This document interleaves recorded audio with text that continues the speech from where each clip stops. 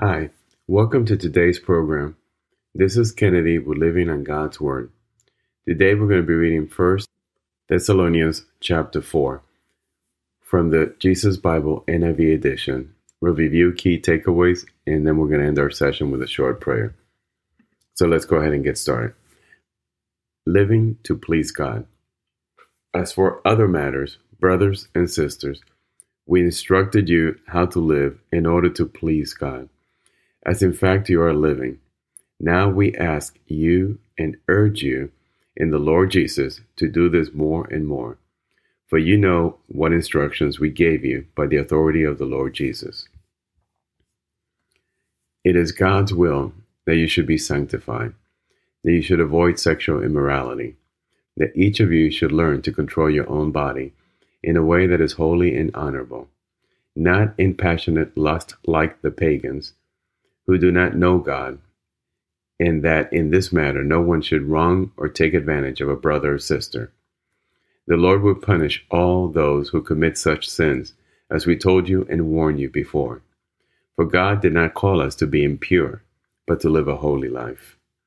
Therefore, anyone who rejects this instruction does not reject a human being, but God, the very God who gives you his Holy Spirit. Now about your love for one another, we do not need to write to you, for you yourselves have been taught by God to love each other. And in fact, you do love all of God's family throughout Macedonia. Yet we urge you, brothers and sisters, to do so more and more, and to make it your ambition, and to lead a quiet life. You should mind your own business and work with your hands, just as we told you, so that your daily life may win the respect of outsiders, and so that you will not be dependent on anybody. Believers who have died, brothers and sisters, we do not want you to be uninformed about those who sleep in death, so that you do not grieve like the rest of mankind who have no hope.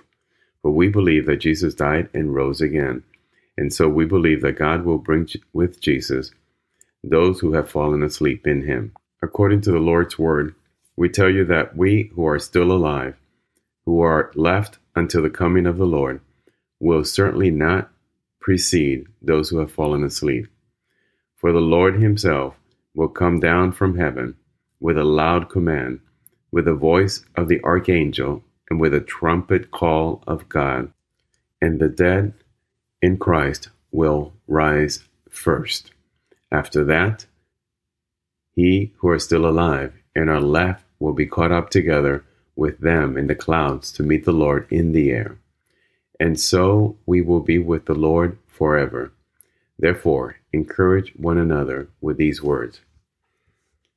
So we see Paul in this reading, in this writing to the church of Thessalonica, talking about how we ought to live our life, talking about the purity that we have to follow in our lives, and that we shouldn't have impure thoughts, and we shouldn't live our life following our passions of lust like pagans who don't know of a God.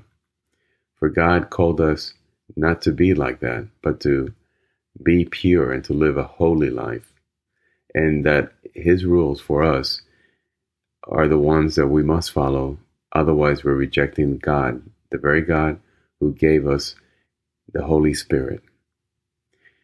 And also he's talking about the resurrection, that in time when Lord determines, he will send back his son, Jesus, and the dead in Christ will first rise, and that we who are living will not die. We at that moment, during that time, will rise up and meet Lord Jesus and the other risen in midair, and then govern forever. So it's very encouraging news that he's given us. He's talking about sanctification.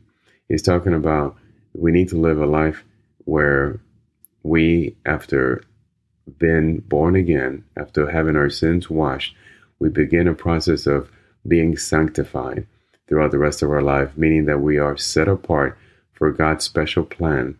And so we need to live our life as we are living a life that is to be worthy for God.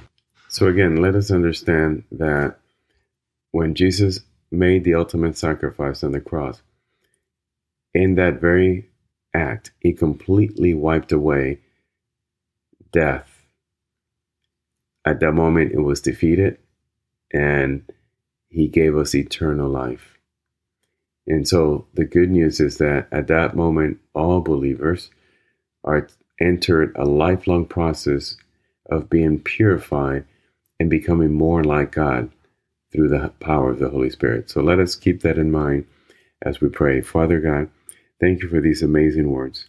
Thank you for allowing us to understand that you may send your Son to make that ultimate sacrifice, that you allowed us to once again be righteous, that after the Garden of Eden, after we were put out through our actions, that you, Lord, gave us a way to come back, a way to have a relationship with you again, and that in this life, while we're here on this earth, we have been set apart for a special plan, your plan, Lord, your plan that we live pure lives until Jesus comes back again, until you continue to build your kingdom. And when he comes back, we are all to rise up and meet your Son in midair, Lord. And so we just thank you for this amazing plan, for this amazing promise. And so we ask you, Lord, to sanctify our lives, to send the Holy Spirit, to allow it to descend upon us, Lord, and do its work, its purifying work. We ask this in Jesus' name. Amen.